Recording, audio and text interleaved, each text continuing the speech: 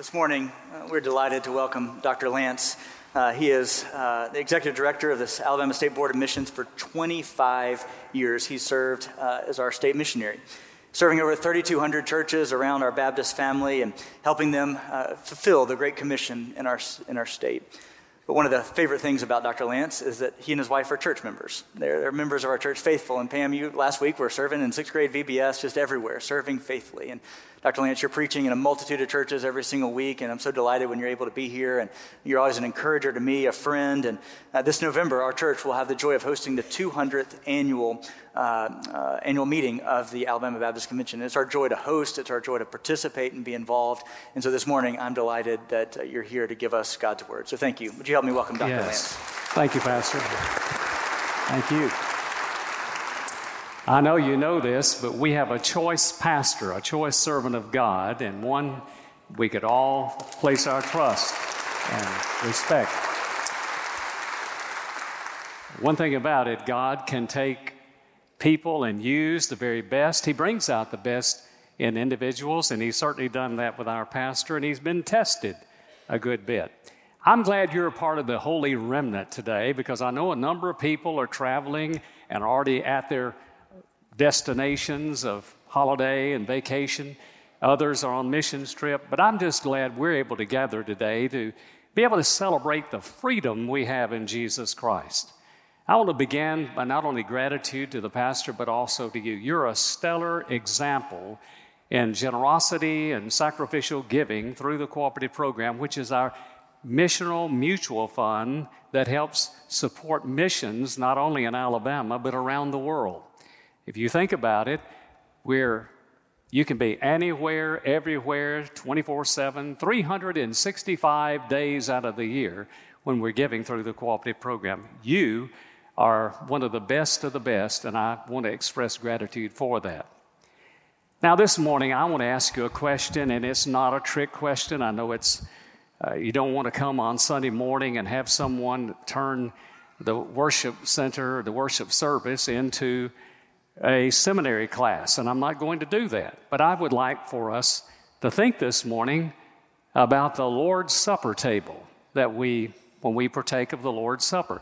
And it is a common picture for us. Now, different churches have it in different ways, but every one I've been to throughout all my ministry, every single one of them had the words that you see prominently right there. Can we say this together? This do in remembrance of me. Now, here comes the question. The question is, what do you think's on the backside of the Lord's Supper table? Have you ever thought about that? Well, the answer is nothing. But I would like for you to engrave in your minds these words. On the front, this do in remembrance of me, and on the back, until he comes. Because that's what it's all about. We are doing what we do in anticipation of his coming. So I'd like to invite your attention to the prominent book we call Acts chapter 1, verse 1. But we're going to look at our text is verses 4 through 11, and we'll segment those passages as we seek to reach critical points in asking this question: what do we do until Jesus comes? Remember now, Luke is a physician, something of a historian, and he's able to write not only the book of Luke, we call the Gospel of Luke, but also Acts. Had we not had Acts, think about it, if we'd ended with the Gospels, we would open up with the book of Romans without Acts, and we'd be wondering where Simon Peter is. And now we're talking about this guy named the Apostle Paul, who became prominent and really was positioned to be the early church leader in the book of Acts. But in verse 4 of this chapter, Jesus is now, after he's resurrected from the grave, after he's been among his disciples with those many appearances, it is time for a transition that the disciples they've not been able to metabolize in their lives. And we wouldn't have either. We would be stupefied and mystified, not only by the words of Jesus in the day of his ministry, but in terms of what is about to happen. In verse 4, we are able to answer one part of that question. What do we do until Jesus comes? We first wait for his promise. Now, for the disciples, we'll read this. The disciples are waiting on the promise of the Holy Spirit, which is revealed in Acts chapter 2, the full revelation of God's Holy Spirit. God's Holy Spirit was active, of course, in the days of the Old Testament people, the characters there, but oftentimes limited to a person for a specific task. But now, in Acts chapter 2, every single believer has the indwelling power of the Holy Spirit of God. Our waiting for the promise is the second coming of Christ that we'll see a little bit later. As we read, listen to these words. And being assembled together, Jesus is, I'm reading out of the New King James now. If you are reading a modern translation, bear with me. I grew up learning the King James back in the 19th century, so you have to just bear with me. And Jesus being assembled together with them, he commanded them not to depart from Jerusalem, but to wait for the promise, the Father, which he said, you have heard from me. For John truly baptized with water, but you'll be baptized with the Holy Spirit not many days from now. That's their promise. Therefore, when they had come together, they asked, saying, Lord, Lord, will you now restore the kingdom of Israel? What a loaded question. And he said, chidingly, it is not for you to know the times or the seasons which is the Father set in his own authority. Let's focus on that word, those words, waiting for the promise. That's what we're doing as the next thing on the calendar for Christians is the second coming of Christ. We do not need to get bogged down as to when that's going to happen and how it's going to happen. We just know he keeps his promises. He's the ultimate promise keeper.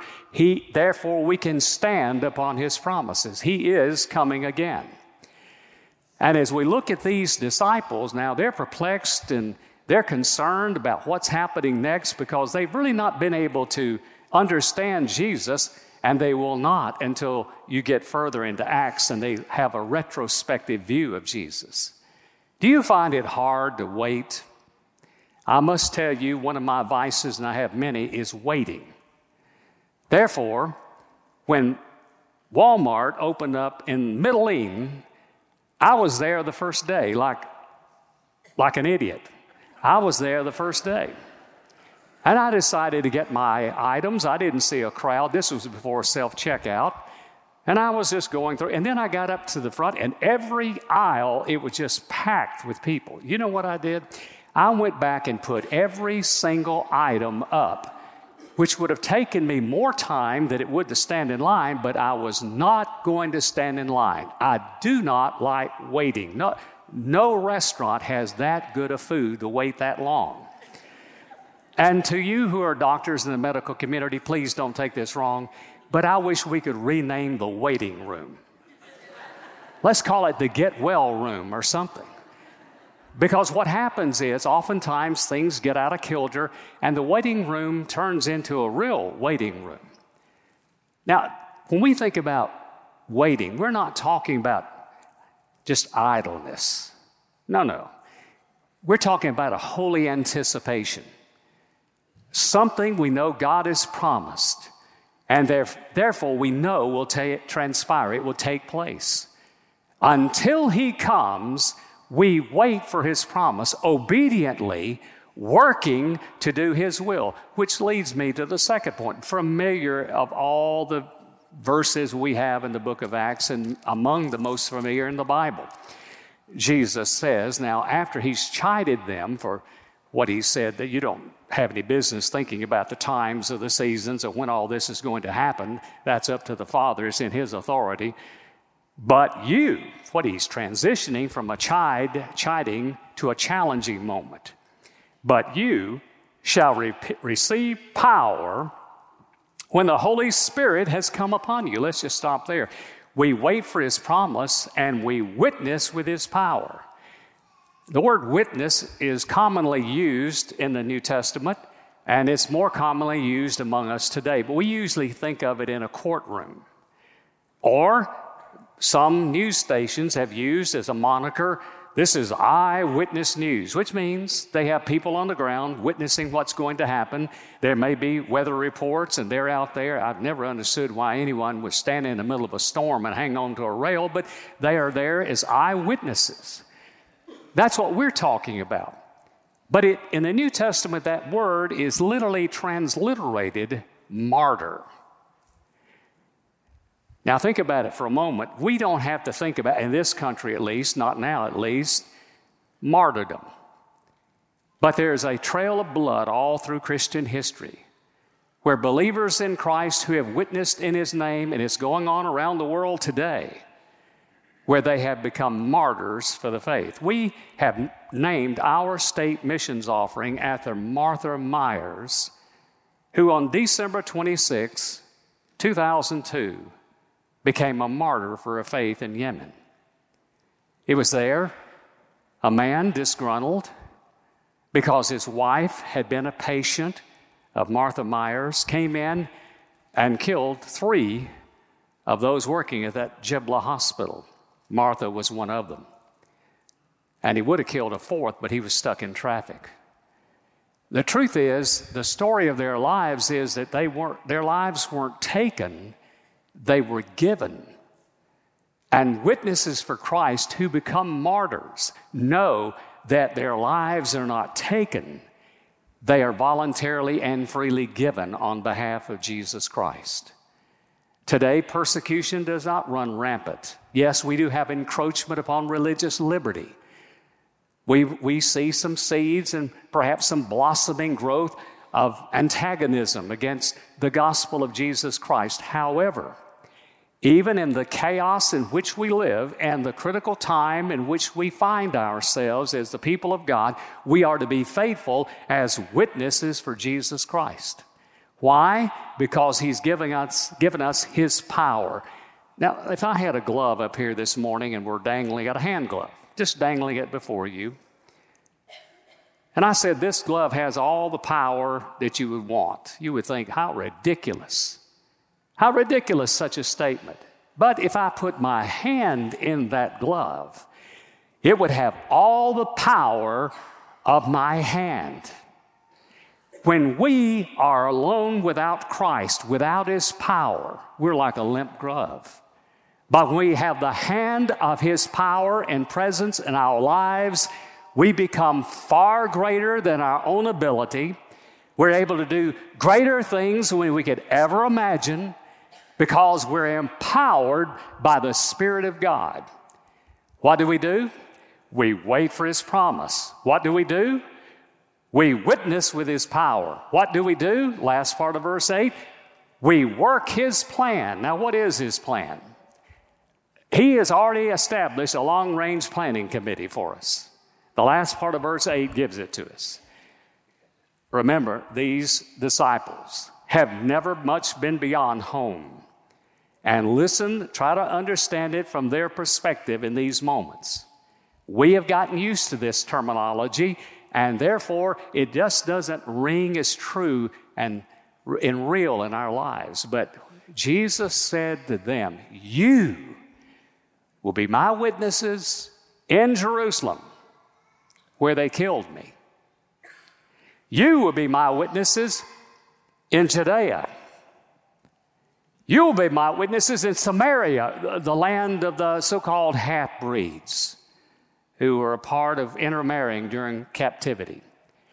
You will be my witnesses to the ends of the earth. Well, all they knew is the Roman Empire at that time. And they're probably standing there thinking among themselves, now we, looking around at each other, real simple men, we are going to take the gospel to the ends of the earth. We here are going to do that. Well, yes, they were the beginning of it. In Acts 1, you hear that message to the ends of the earth. And by Acts 28, the gospel has reached ungodly and secular Rome in an unhindered fashion. By the time we get to Acts chapter 28, the gospel has permeated all of the Roman Empire. That message continues because we live in Acts 28 beyond. We have a world, literally billions of people, well plus 8 billion. And in this nation of ours, of some 335 million or so, clearly as many as 2/3 of them do not even know what it means to have a born-again experience with Jesus Christ. Therefore, our mission is His plan. We are to work His plan, not try to create a new one, but everything we do in terms of methodology ought to flow from the fact we are to be witnesses where we are in our Jerusalem, in our Judea, and also reaching the people we may not particularly think we like and overcoming all those barriers and then pushing the darkness back around the world. That's what it means to work His plan. Now look at verse 9. Here's where I think it gets really interesting. In all my ministry, I've been captivated by this experience we're about to hear. Now, when He had spoken these things while they watched, those disciples watched, He was taken up out of a cloud and received out of their sight. Now, picture that for a moment.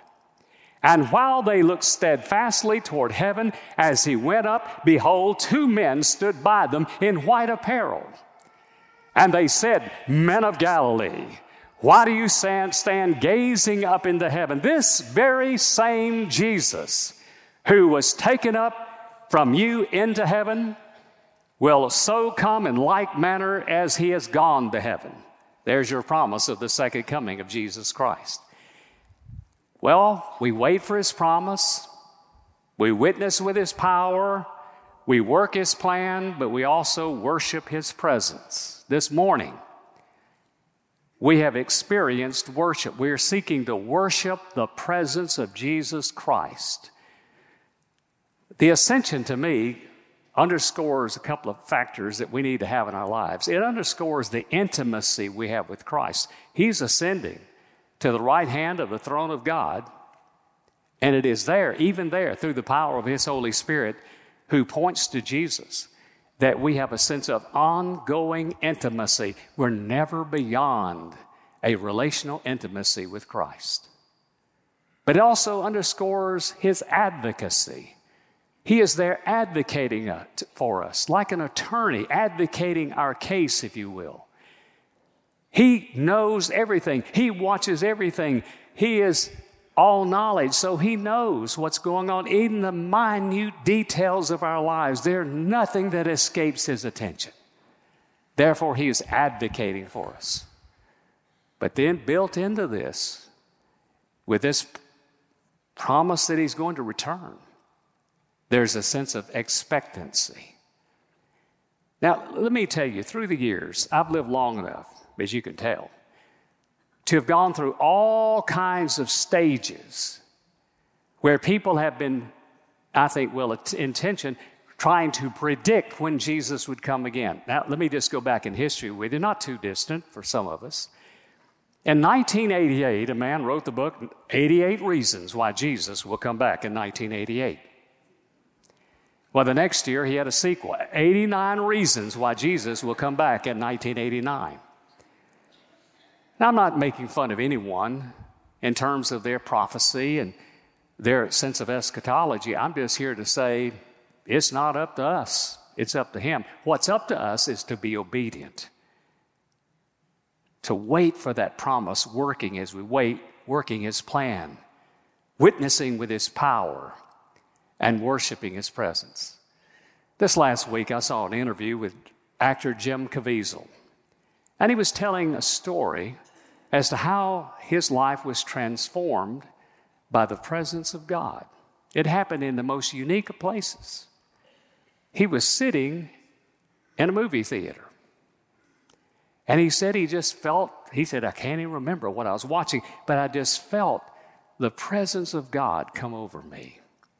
And I felt the call of God to make a difference in the movie industry. hence the Count of Monte Cristo, hence the Passion of the Christ, and next Tuesday, on July 4, the Sound of Freedom. It was transformative for him. You don't have that kind of transformation most likely, but God uniquely is seeking to transform your life by His presence. And therefore, until He comes, we worship Him in the midst of the chaos of our society. We worship Him despite the misery we may feel. We worship Him despite all the adversity we may be experiencing. We worship Him because He is worthy of our worship. As we think about independence and freedom, being a little bit of American history buff, I have to tell you that I reread a biography of Douglas MacArthur. Now, if you don't know who Douglas MacArthur is, that's fine. For many of you, it's antiquity. But without, even as enigmatic and eccentric as he may have been, without people like him, we might not be where we are in terms of our human freedom as a country. He was the, if you will, provincial governor of the Philippines. He loved the people of the Philippines. And of course, he was there in the outbreak of World War II. The idea was that the naval fleet at Pearl Harbor was to bring them support if they ever were attacked. So they're close to Japan as they are, but, well, we know the rest of the story there. There was no backup. And so they were left with Americans and Filipinos fighting against the onslaught of this war machine, the Japan in the Pacific, and of course Germany on the other side of the world in Italy. They were fighting against this war machine and being ground to death. And it was in Corregidor, Atchbatan, it was in Corregidor that the president ordered him to leave and go to Australia to create a line of defense where the Japanese would go no farther. He reluctantly left his men, and therefore, as he was leaving, the very famous words, "I shall return." That he said in March of 1942. This is a picture in October 1944. He's coming on shore at Leyte, a part of Philippines. And that, of course, was probably a staged picture. You would have to imagine that, protecting the general. But then he got on the radio and sent a broadcast all across the Philippines. I have returned, meaning I've kept my promise. Now, if a human general, as great as he may be, and resourceful as he might have been, if he can keep that promise, our Lord of Lords, our King of Kings, our Almighty God will keep His promise even more, infinitely, inexhaustibly more. And if we believe that, if we believe we are waiting for the promise of that happening, if we believe we are witnessing currently with His power, if we believe that we're working His plan, if we believe we're worshiping His presence, then that holy anticipation and expectation will one day come to reality. May not happen in our lifetimes, but we should live like it might. And in one day, He will return. Would you stand with me and bow your heads in a moment of prayer? Our Father and our God, we know You keep Your promises. We know also, Lord, that You save. You are the only one that can save people from their sin. You are the only one who can give us a sense of liberty. You are the only one who can give us true freedom. we can know the truth, and the truth will set us free. So today, Father, under the sound of my voice and beyond, I pray if there are those who have never trusted Jesus Christ as Savior, that this might be a time that they would acknowledge their sin, believe in you, confessing their sins and committing their life to you. For others, Father, this can be a time of recommitment, where we come to a place we realize that we've lived the Christian life a long time, and without knowing it, we have grown somewhat stagnant. But may we be re-energized by the fact you keep your promises. You will return. Our work is not in vain. Our love for you never goes unnoticed. And your love for us should never be taken for granted. So this day, our Father, as we think about human freedom, may we think about holy and eternal freedom found only in you. And may this be a day of decision-making, a day of transformation, a time of real turning point in the lives of people. May it be to your glory and to your honor as we pray. In Jesus' name, amen.